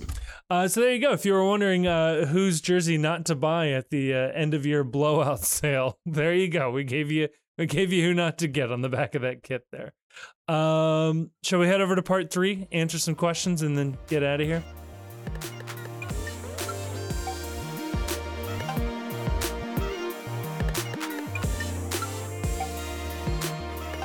And we're back. We're answering questions. That was my outro. It's very jarring when you don't have the music in between it. Or depressing emo music. That's sad, depressing. The funeral dirge between segments. We got some great questions, though. I was very happy with these. And I don't see any reason why we shouldn't start with this one. Making a starting 11 out of different types of pasta. Thank you, KeevBot. I don't even know if I can name you gotta have 11 different types of pasta as an uncultured person. You're obviously your goalkeeper has to be lasagna, it's right? The biggest. Because it's the widest noodle. It covers most surface area. You're gonna want it as a center back. I'm thinking like a manicotti and a rigatoni, like 2 bigger noodles. I think to win some size battles. Like your wingers, you're gonna want like some elbow macaroni. You're gonna want probably maybe some rotini, right? Something twisty, something speedy. I was thinking, and then for your striker, you're gonna want like a ravioli or a tortellini. I think something. No, I think ravioli is your 6. Ooh, 6. And I think that maybe you play 2 strikers. One you play like a stuffed tortellini, and the other is like a penne that's like more slippery, hard to keep control of. Right. Like a mostaccioli in here might be pretty good too. Just something where it's like you got a little bit of a different shape and a little bit of like you're looking for a chaos creator and someone that can finish. And to me, the tortellini is the person that finishes, and the Mastacholi is what creates chaos, I think. I've always described Sergio Santos as Mastacholi, so there you go. What's your 10 in this setup, though? What's your attacking mid? You got to have something that's really got some heft to it, I would think. Like a spaghetti. Yeah, spaghetti. Most long, versatile. Box to box, like literally the noodle can stretch box to box. Right. So it's not like a Costa 10, but like a De Bruyne. Right. Ooh, yeah. Because yeah, so maybe like you get a Linguini off the bench to replace him late in the matches, where he's not quite as wiry and live, but also might be able to like cause some clog up the midfield a little bit. Hold the ball a little better with a little thicker noodle. All right, so what sauce are you going with? Tie it all together. Oh, you got to go with red sauce. Red sauce, little meat. Although the true gentleman sauce is the mix of the red and the white. Do a little half and half right there. Vodka sauce. A little vodka sauce. Get a little, cut it a little bit, a little pink. I'm just hungry now, is all I am. Grayson's really chewing on this sauce question, I think. I could really go for some pasta right now. You'd have gotten bonus points if you gotten Cincinnati chili as your sauce, but I think you go vodka. I think vodka, it's got a little spice to it, a little flair. So what I'm hearing is that what we need to do for the postcast is we need to get the entire crew of the Post, and we need to go out to Olive Garden and do the never-ending pasta bowls and really put this to the test as to where we sit on the various noodles doing this. We do a five-a-side competition. Everybody has their 5 pastas. So I had to go on the road for work last week, and I was with a guy who was telling this story that he had a friend that was studying for like some CPA exam or whatever it is that people that work with money, auditors or insurance people, they have to take in order to like do money or numbers, whatever the fuck it is. And apparently you have to keep taking these exams. So there's like high level, there's mid level, whatever it is. So for this final exam, his one friend was stressing out, and they were living in Columbus, and he said to him, okay, if you pass this exam, all of us, our friend group, we're going to go out to Jeff Ruby's. We're going to get a steak dinner, and I'm going to pick the check up. And he was like, okay, that's cool. It's motivation right there. Well, he failed it. And so you have to take these exams over and over again. So the next time he takes it, he's like, okay, well, you didn't pass the first time, so we're not going to go to Ruby's. But if you pass this time, we're going to go to the Capitol Grill. And he failed the exam again. So he went to take it the third time, and he's like, okay, well, this time it's the Cheesecake Factory. We're all going to go to the Cheesecake Factory if you pass. And he failed again. So finally, on the fourth time, he said, okay, you've taken this exam 4 times. We're still going to go have a celebration, but if you pass this time, we're going to Red Lobster. And so he passed, and they had like a banquet for all their friends at Red Lobster, ran up a $3,000 bill. And ever since then, it's been the official restaurant that you go to for mediocre accomplishments in your life. Like you accomplish something truly mediocre, you go to Red Lobster. I feel like that could be that us with the Olive Garden in the Post. Like great moments in the Post's history, we all go to the Olive Garden for a fancy meal. I'm for it. Maybe we have some of our patrons on Patreon join us, and no? Okay. Ooh, yeah, let's absolutely. They can have the breadsticks and the salad. What is the floor and the ceiling for this team next year? / early predictions from Foozer City. Let me tell you this. It's MLS, baby. The floor is wooden spoon and the ceiling is MLS Cup. Are you telling me? Like there's a world where Woboda blows out his knee in the preseason. Brenner and Vasquez are both sold. Acosta doesn't have it. And we're fucking awful. So enjoy that thought for a while. And the other is Albright continues to do what he's doing. Noonan does what he does, and we just walk to MLS Cup. That's your ceiling. Like, what am I missing? I mean, the floor is always lava. The floor is lava. That's always the answer to this question. It was right there. Grayson, anything on this? No, we're winning. We're winning MLS Cup. Is that next the floor? Year. Floor is MLS Cup. Ceiling is MLS Cup. I think that's the only way to answer it. But let's say like Albright and Noonan keep doing what they're doing. The team stays relatively healthy. They don't miss on any big signings. Then I think the floor is what we did this season, and the ceiling is a treble. Yeah. Yeah. We're winning the U.S. Supporters Open Cup, Shield, winning winning the Champions MLS League. Cup. Can we even get in the Champions League? We'll kick the door in there too. We'll figure out a way. I mean, if you can win Supporters teams Shield, get you can win suspended- MLS Cup, you can win U.S. Open Cup. and Yeah, the all Leagues three of those. Cup. God, how dare you yes, guys? Leagues Yeah. Cup. Quadruple. Yes, yeah, we're winning that too. Right. That's the floor. That's the floor. I like it.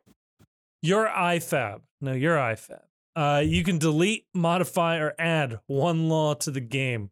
What are we doing? This one comes from the Sir CW. What are you doing, Chief? You should lead off with your idea, Kevin, because I love this one. Yeah, when we were talking It's earlier. absolutely multi-ball. You just had the one rule in there, and it's another ball. That everything else stays the same. But it wouldn't be just one more ball. Why wouldn't you add two more balls and make one of them the money ball? And if you score the money ball that gets gold, that's worth 3 goals. I like that. So there's always 3 balls going, and one of them is the one that's either worth 3 when you score it, or if you own goal and it takes away 3 from you, or something I like like that. I also like going back to like soccer's roots of like a giant mob game that was played from entire 2 halves of a city trying to get a ball from one side to the other. So I would say every time you concede a goal, you get another player on the field, and that player never goes away. So by the end of a game where it's 5-5, you will have, what is that?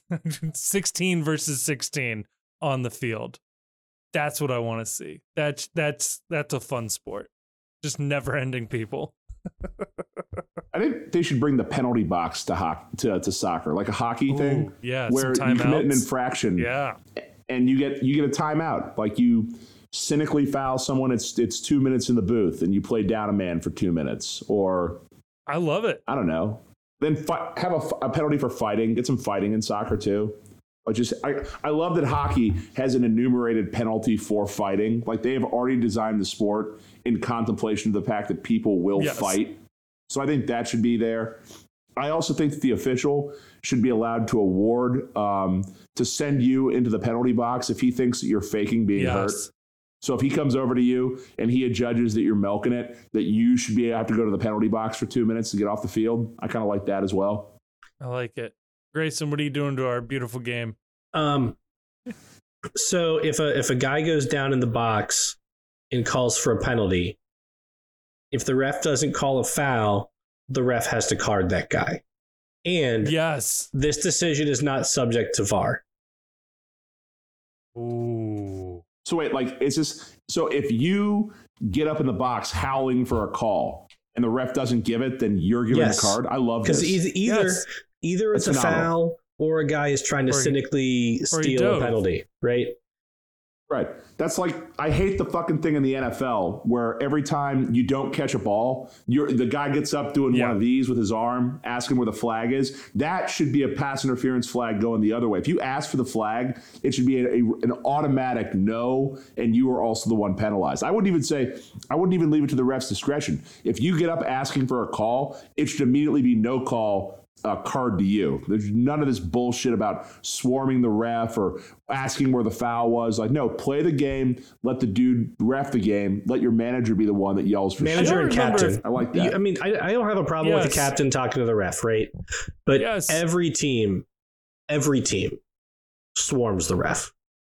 Yes, it's awful. I believe I can't remember if this is a rule or if it was just a proposed rule. But they were going to start penalizing players for doing the VAR hand gesture for a while. I don't know if they actually did that, but I feel like I don't see players doing that too often. But you certainly see the players miming the card, and I wouldn't mind them getting a card for miming a card. That would be fun. I like this one from Mark. We'll only answer this if you give us some new transition music, Mark. You can only lock down 4 players for next year. Who are they and why? We did kind of already do this. I'm going to lock down the players who are least likely to be vaccinated. So Cameron, Nelson, Miazga, and I guess Blackett if he's still on the team. Brenner. Brenner. Yeah, this question comes in from Gretchen. This question comes in from Gretchen in Michigan. Who are you going to lock down and why? Well, not my husband, obviously. I assume he means who, if everybody would be up for like a draft, who are you? What 4 players are you protecting? So it's got to be Woboto, Vasquez, Miazga, Celentano, Brenner or Celentano. Yeah, but we're going with Acosta going. Ooh, fuck. All right, so fuck. Acosta, Vasquez, Woboto, and Celentano. So not Miazga. I'd be tempted to drop Celentano and add Brenner, just because like Celentano's great, but he's not a $13 million Brazilian striker, and I feel like. Yeah, but here's the problem. But here's the problem we just talked about in the last segment: is that in order to get your money back from Brenner, you've got to make like $15 million to cover the sell on. Versus if Celentano puts it up another 2 good years like this, you're going to make an ass load of money selling him somewhere. But what if I don't want to sell Brenner? What if I just want Brenner's production for the next 5 years? What if I just want him for him? What Why if can't he's I just good like enough right Brenner? now? It's like some blessed union of souls shit. I like him for him. So definitely Woboto and Acosta, right? I think so. Yeah, and then it's some combination. Oh yeah, some combination of Vasquez, Brenner, Celentano, and Miazga. Yeah. Oof. Yeah, I think it's got to be Woboto, Vasquez, and Acosta, and the question is Celentano or Brenner. Like Miazga was a great bit of business, but at the end of the day, he's a TAM guy. And was he actually better than Nick Hagland? And really ask yourself that. Yes, he was. What I do know is that, like, fine. Yes, he was. Right. You're more likely to make money selling Vasquez down the road as a TAM guy than you are Miazga as a TAM guy. And I feel like it's easier to find a center back than it is center to find a backs striker. Are hard to come by in this league right now. Not a lot of teams have really good center backs. It is hard to find. JP asks, how would you feel if FIFA, as we learned, IFAB, allowed a manager to call a 30-second timeout once per half like in every other major sport? Hell no. This is how you get ads in your soccer. Cut it out. Stop asking for it. No. Yes. 30-second timeout and add a 4th DP with the money you make. I'm against... This DP commercial brought to you by, fucking Ace Hardware. I'm against IFAB doing it. Building better teams, Ace Hardware. I'm against IFAB doing it, but I'm pro doing it if only MLS does it, because people will lose their minds. Yes. That's actually a good point. Also, I don't want the coaches to be able to call it. I want the players to be able to call it. And I want them to be able to call it one time in any situation. I like this.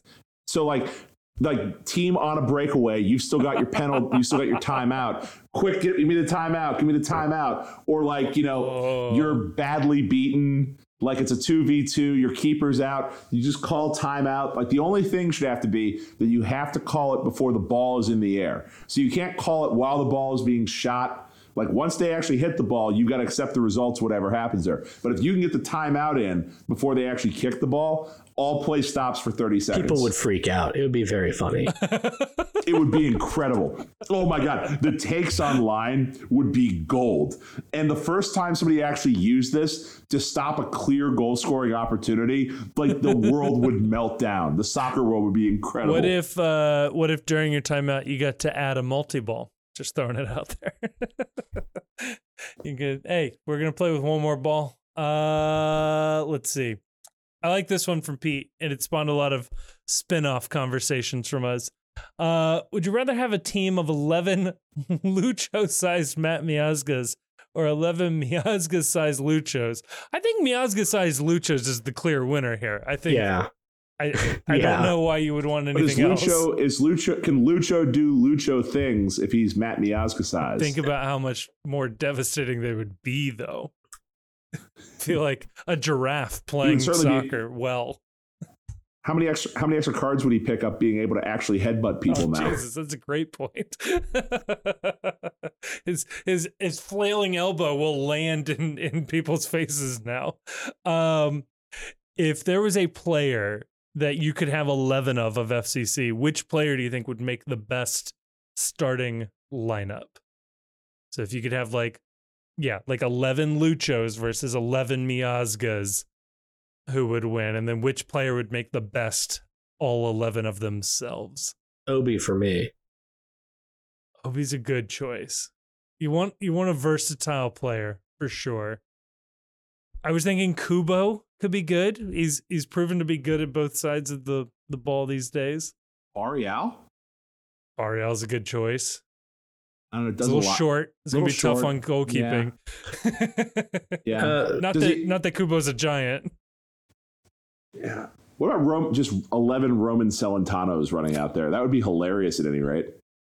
You know, you'd have good goalkeeping at any rate for whatever it's worth. That's a good point.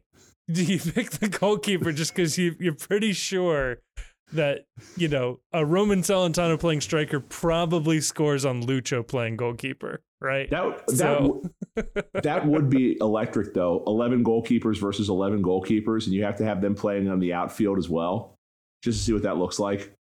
I mean, this feels like an MLS All-Star situation here. We should absolutely get this organized. Roman Celentano, the center back, or the attacking mid, turning around to yell at Roman Celentano, the goalkeeper, for bad distribution.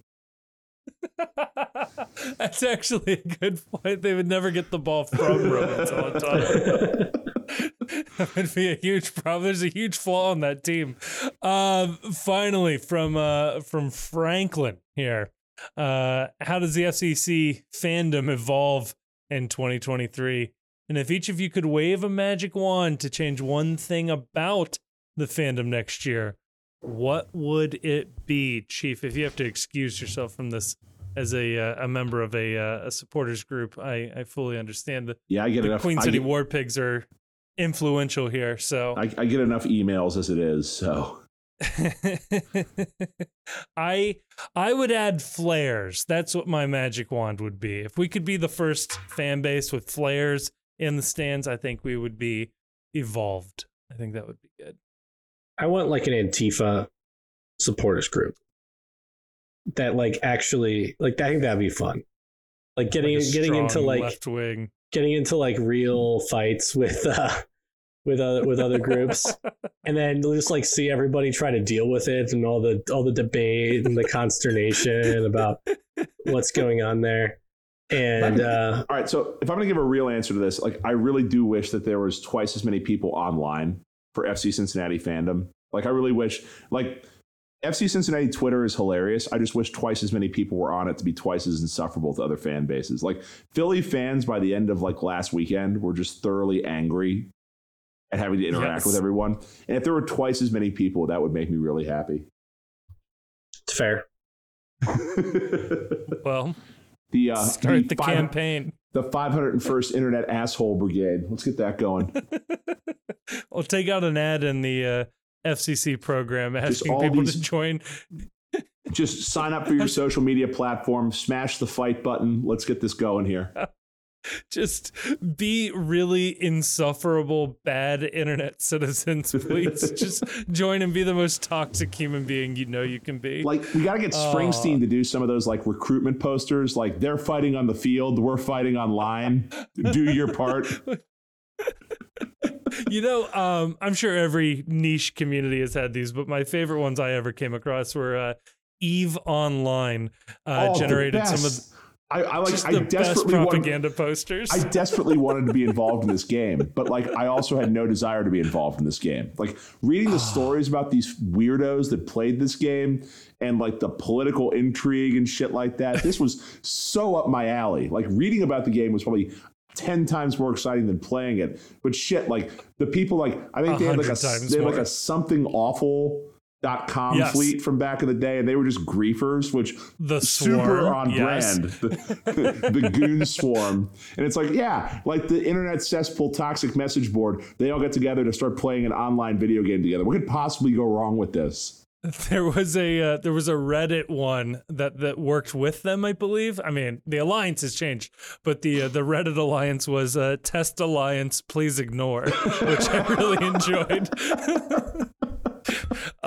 Yeah, incredible game. I did play that for a few years. It was very fun. That's not shocking. That's of all the facts I've learned about you. That's the least shocking fact, I think, that you were an EVE online guy. Spreadsheet simulator. Excel in space. It's EVE players declare they've won the game when they quit. So I've been winning for a few years now, so it's good. I don't think we can wrap up the postcast here until we say farewell, bon voyage. Wait. We had one more question, and I did answer it. We were asked for a House of the Dragon 11. I'm just going to run down real fast. Let's hear it. Okay, mix one Euphoria character in here just to make people mad. We have to guess who it is. I've already done a Euphoria 11. It's on my Twitter. Keeper, Corlys Valerian. Right back, Sir Eric Cargill. Right center back, Sir Harwin Strong. Left center back, Kristen Cole. Left back, Auric Cargill. 8 is Rhaenyra. 6 is Otto Hightower. 10 is Daemon. Right wing is Rhaenys. Left wing is Aemond. And center forward is Alicent, the fox in the box who bides time, stays in position, and finishes. Where does Cassian Andor play? Or Luthen Rail? I don't know what those are. Yeah. Watch a good show, brah. A Star Wars 11 will have to happen at some point. No, we gotta say goodbye to One Knifey Lion Radio. R.I.P. I can't believe it's over. It feels sad and devastating. So, yeah, Chief, I mean, take it away. You had a great idea here. So yeah, no, it's I don't think I could say it any better than Jonah did in his introduction that made me shockingly tear up while sitting at my desk. Like, okay, I wasn't expecting that at all. Like, just devastating gut punch. It's what he did was really good. I think you said it on your KLR minute or your MLS minute that like the Pride was thinking about starting a podcast and he just sort of torpedoed that directly out of the chute with how good his quality was. And you know, it's we've all sort of become friends with Jonah as a result of him becoming more involved in the FCC supporters community from his, you know, he was, I don't think he'll ever admit it, but that, you know, he was having a lot more fun when he didn't know any of us and he could just shit on us anonymously. Yes. And then all of a sudden some faces went along with the names. And we all went out and got Chinese food a bunch of times. And all of a sudden it was a lot harder to shit on a bunch of us. But I think about the first, I think it was like the second episode. He used audio clips of me speaking at City Hall or something like about the stadium. And it was very funny, but it was immediately like, I gotta meet this guy. This was hilarious. And I think about how, like, I don't know, some FCC online drama goes these days where it's like you make fun of somebody and like they take it super personal, which is just like, wow, that's hilarious. I want to go meet that person. And I consider Jonah to be a friend at this point. Yes. And he, of all my friends that I have, he's probably generated the most emails that I've had to respond to just with like when he goes online and just declares the DI is done. And all of a sudden I get emails and Das Harks gets emails. And it's just, I love the man like a brother, but just Christ. So anyway, my idea was that in honor of the last KLR episode, that what we can do is we did this, Grayson, when you were off touring the world between jobs, that we decided that we would pick our 3 DPs of a given topic. And in honor of KLR, we're going to pick each of us our 3 DPs of best favorite KLR segments, or I'll also include sound effects just because I really want to pick the reggaeton sound for one of my picks. So, so I'm going to go for it. Give us your DPs. I'm going to pick the order. Now we're going to go one at a time. We're going to go Kevin, Grace, and me, and we'll just go around the room until we all have our 3 here. Go. Okay. We're gonna do a snake draft. So it's gonna go Kevin, Grace, and me. I'll pick twice. Then Grace and Kevin, you pick. Yeah, I like this will get confusing, and I like it. So my number 1 pick would be a segment that had so much hype, so much promise, an amazing theme song, and it never went anywhere. The Meme Police. Damn it. Should have been so much better than it was. Damn you, Joe. One appearance for the Meme Police and then never heard from again. And it was so good. It's like the FedEx Pope of segments for KLR. One of the things I always appreciated about KLR was the willingness to do something just kind of weird and unexpected that, you know, nobody else would even really think to do. And so my first pick is going to be the podcast format they did after the 7-1 loss to Minnesota United. Where they did the whole episode as like the Looney Bin, yeah. with Nick doing that awful Minnesota accent. Yes. It kind of sounded like he was doing a bad Irishman. Oh yeah, Gar. Oh yeah, don't you know they're A-O-A-I. That was so fucking funny. I do have a goal too. When we play Minnesota next year, I do want to have Nick and Jonah on to do a special episode, like do the Looney Bin and just have them on as our guests for a segment and see if they can stay in character. A march to match day with the Looney Bin would be fucking hilarious. You got to cut that before somebody like steals it. Yes.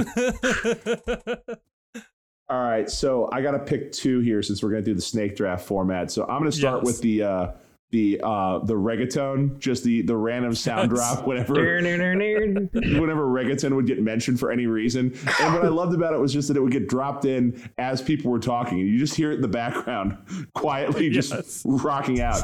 And it's always like whenever you go to like a bar that plays that kind of music and all of a sudden you hear that little clip out of context, every time all I can think about is Andre Reggaeton. Andre Reggaeton, who just quit on the team. He just fucking left. He was like, you know what? I've had a blast. I'm out.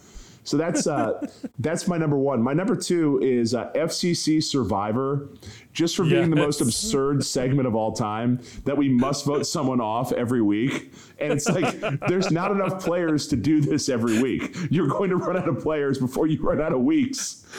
And it was always fucking absurd that like, well, I guess this week we have to vote. We're voting Brandon Vasquez off this week. He's like, well, okay. Wait. And I think they each voted off a person, so they ran through players twice as fast. It was great. All right, Grayson, you're up. Oh man, it's tough. I'm gonna go with FCC Inside Source. Ooh, and specifically the one I'm thinking of, and I wish I could combine the like Alan Koch character into like that as well, but I'm gonna go with the Inside Source, and specifically the one where it was like clearly like Nykamp's the son. He's where there's like the guy whose name I won't mention is doing like that Dutch accent and like my father will respect me.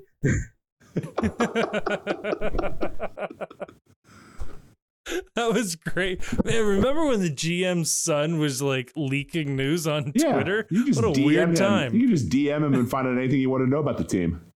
Which was great, too, because Nykamp didn't do press or media, so the only way to learn shit was to DM his kid. And his kid was willing to talk and, like, knew everything, which seemed like a bad idea. Oh, man. Kevin, your last two.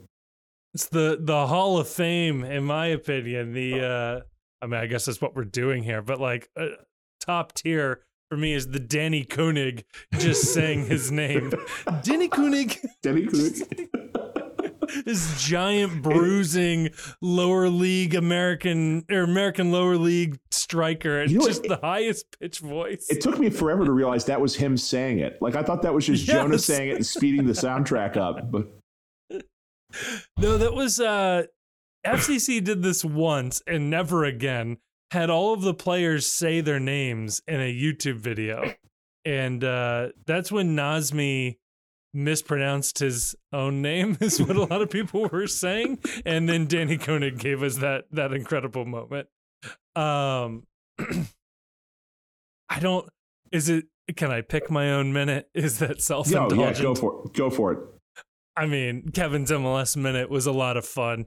I remember pitching it to Jonah of like, hey, FCC could go far in the playoffs, and wouldn't it be funny if I only had 60 seconds to tell you about what was happening on the western half of the playoffs? And then we lost in the second round, and I was like, well, shit, I guess that's the end of my segment after 2 weeks. Or 1 week actually, so that was funny. But no, that was a lot of fun, and I have a shit ton of 1 minute long files. I will say this, for the final one, I gave a nice little story, whatever. I was originally going to do my top 10 seconds of Kevin's MLS minutes and just drop 10 random seconds in there as like a Hall of Fame of that. So that was the deleted scene. Grayson, your last final pick. Your third designated player. Specifically, Nick's headlines. The Idaho potato, baby. The Idaho potato. It's not clear Nick ever understood the assignment. I used to send Nick headline ideas every so often, and my only requirement was it had to be sourced to the Idaho potato because it made me laugh so much the first time it was done. Oh my God. No, those are great. And Chief, your final pick. I'd be tempted to do They Made a Movie right here just because I really enjoyed coming up with those on my own. We did the FCC, the live show we did the one time. A live show. The ill-fated live show. I'm going to go with stadium status just because the random rap drop right there. And like, it really was a simpler time when we were fixated and wondering what the hell was going on with the stadium and the need to build a stadium to make sure we were going to get the MLS bid. And just, that was just a wild time in FCC history. And hearing the stadium status was, you always knew you were going to get good content when that happened. It is funny. That's kind of the perfect one for the era where KLR existed, of, before MLS, going into MLS, and then finally getting the stadium built, but COVID restricting the crowds. The stadium status does sort of like perfectly cover the years that KLR was with us. R.I.P. And yeah, I think that'll do it. But no, it was fantastic, and I hope it comes back in some way, shape, or form. I would love KLR quarterly. I think that would be hilarious. The Dan Carlin of FCC podcasts. If not just straight up recruiting Jonah to come join the PostCast in some way, shape, or form. I think that would be a welcome addition. Solving the world's I was thinking it was a little too too white around here with just 3 white dudes. I was thinking just one more. And what would be more what would be more 3 white guys than going over to the ruins of KLR and scooping up what we want and hauling it back to our own podcast? I did always like the